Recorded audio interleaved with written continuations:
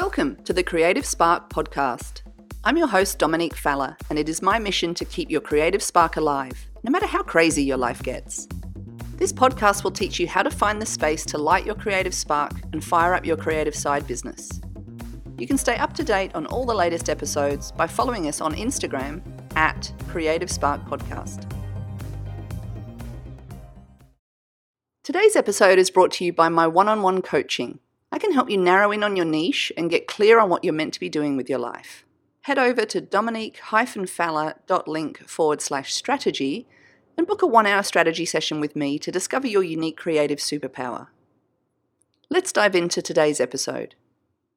You are listening to episode 35 of the Creative Spark podcast, and today we're talking about being known for something. Specifically, how combining all your weird interests together can help you own your own niche. Now, just a note for our American listeners, it's niche. I'm Australian, so we say niche, and it's very French, but Americans might know it as niche. So forgive me if you're not understanding what I'm saying, but just to clarify, niche and niche are the same thing. So what if you could discover the perfect niche for your business, book, or blog?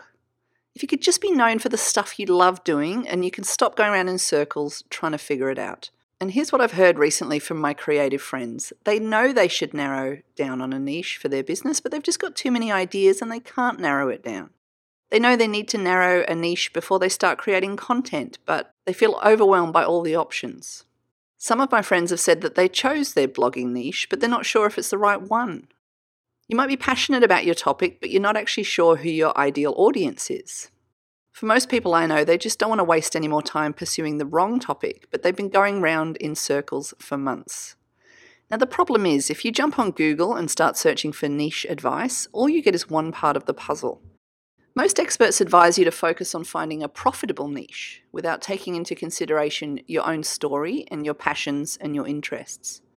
Most online business courses will tell you to focus on your niche, but they don't give you a structured plan to follow or any way of combining all the moving parts. Many articles talk about niching down as if all you have to do is choose one, and this really doesn't account for all the multiple passions that the average creative has or the needs of your audience. I'm here to tell you it doesn't have to be that way. Imagine how it would feel if you could combine all of your passions and interests into one unique niche instead of trying to conform to an existing profitable niche, and I'm doing that in air quotes. I've developed a structured system so that you can see how all the moving parts fit together. And so let's start by learning how to harness your passions so that you can create a business and life that you love. Now, this formula is going to be useful if you want to start a business, but you've got so many interests that you can't choose just one.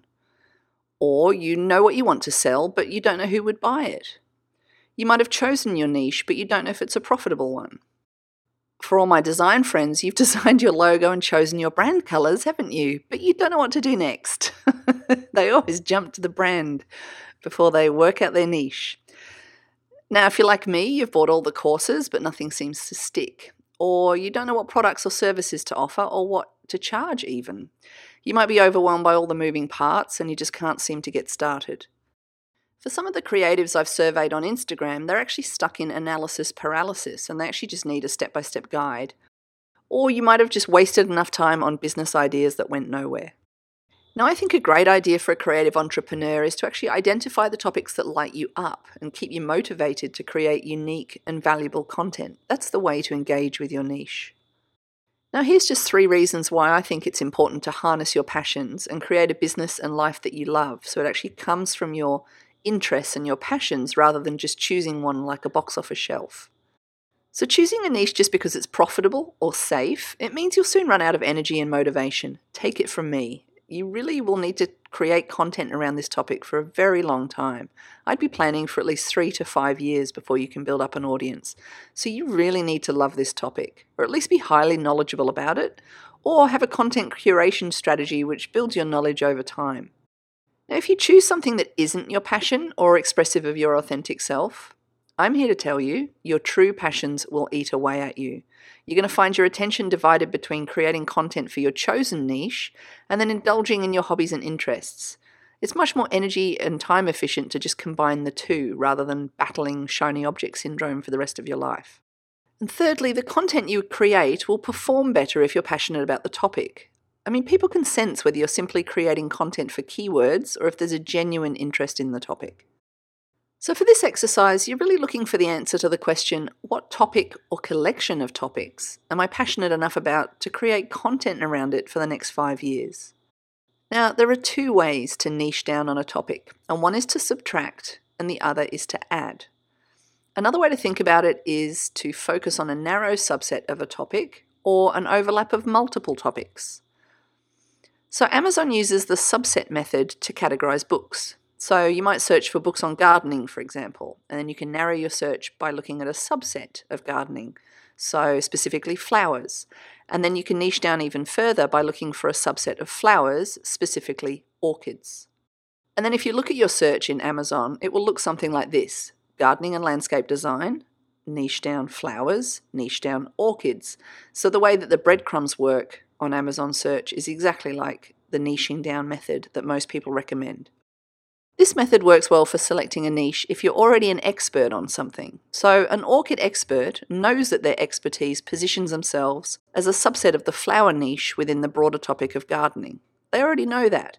But chances are, if you're already a leading expert in something, you're probably not listening to a podcast about how to find your niche. So for the rest of us who are non-experts or who are multi-passionate, the overlap method works much better. By combining your core skills, lived experiences, and passions or interests, you can develop a unique niche which automatically positions you as the expert because there's no one else doing the exact same combination of stuff. And the great thing about combining topics is that it gives you more things to create content about. So even the most experienced orchid expert will eventually run out of things to talk about if their niche is too narrow. So let's take a deeper look at the niche overlap method. And the way it works is like this. You take a core foundation skill and you combine it with a lived experience, and then the third overlap can either be another skill, another lived experience, or a passion or interest. So, for example, if someone is a trained chef and they have cooking skills and they're living life as a vegan, their overlap circles might be core skill cooking and lived experience vegan. So their niche will change depending on the addition of that third ingredient in this overlap recipe. So for example, if we add parties as an interest, we'll get core skill cooking, lived experience vegan, and interest parties. And so the niche might be a service, like a vegan events caterer. However, if we add single parent as a second lived experience, we get core skill cooking, lived experience vegan, second lived experience single parent. And so the niche might be a physical product, like, single-serve vegan take-home meal packs, if that's even a thing. If we add teaching as the second skill, we actually get core skill cooking, lived experience vegan, second skill teaching. And so their niche might be a digital product, like an online vegan cooking course, for example. So you can see how it works. Those 3 vegan chefs will all end up with different niches because they've added that third element, which is different. So if you want to try this for yourself, to discover your unique niche, you're going to need to combine a core skill with a lived experience and then add another skill, another lived experience, or a passion into the mix. Now obviously you have multiple skills and multiple interests and multiple lived experiences, so you're going to need to try a few combinations, which is why I'd recommend having a couple of goes at this exercise and just seeing what different overlap kind of niches you can come up with. To start with, you list all of your core skills and then draft another list of all your lived experiences and then a third list of all your passions and interests. And then just start taking one from each of those lists and kind of overlapping them and seeing what ideas you come up with by combining those 3 things. I hope this episode has helped persuade you to combine your interests, passions and lived experiences to create your own niche instead of trying to find one off the shelf. I'm planning on developing a course on this topic, so head over to Instagram and let me know if it's something you'd be interested in, @Creative Spark Podcast. Head over to creativesparkpodcast.com/blog/episode 35 and look for the links in the show notes. If you enjoyed today's topic and want to go a little deeper, head over to creativesparkpodcast.com for all the resources mentioned in this episode. Please also head over to iTunes and leave a rating and a review. Remember to subscribe while you're there because it's easy to miss episodes when they pop up every few days. Thank you so much for listening to the Creative Spark Podcast. I'm your host, Dominique Feller, and I will be back again very soon with another creative spark to light up your day.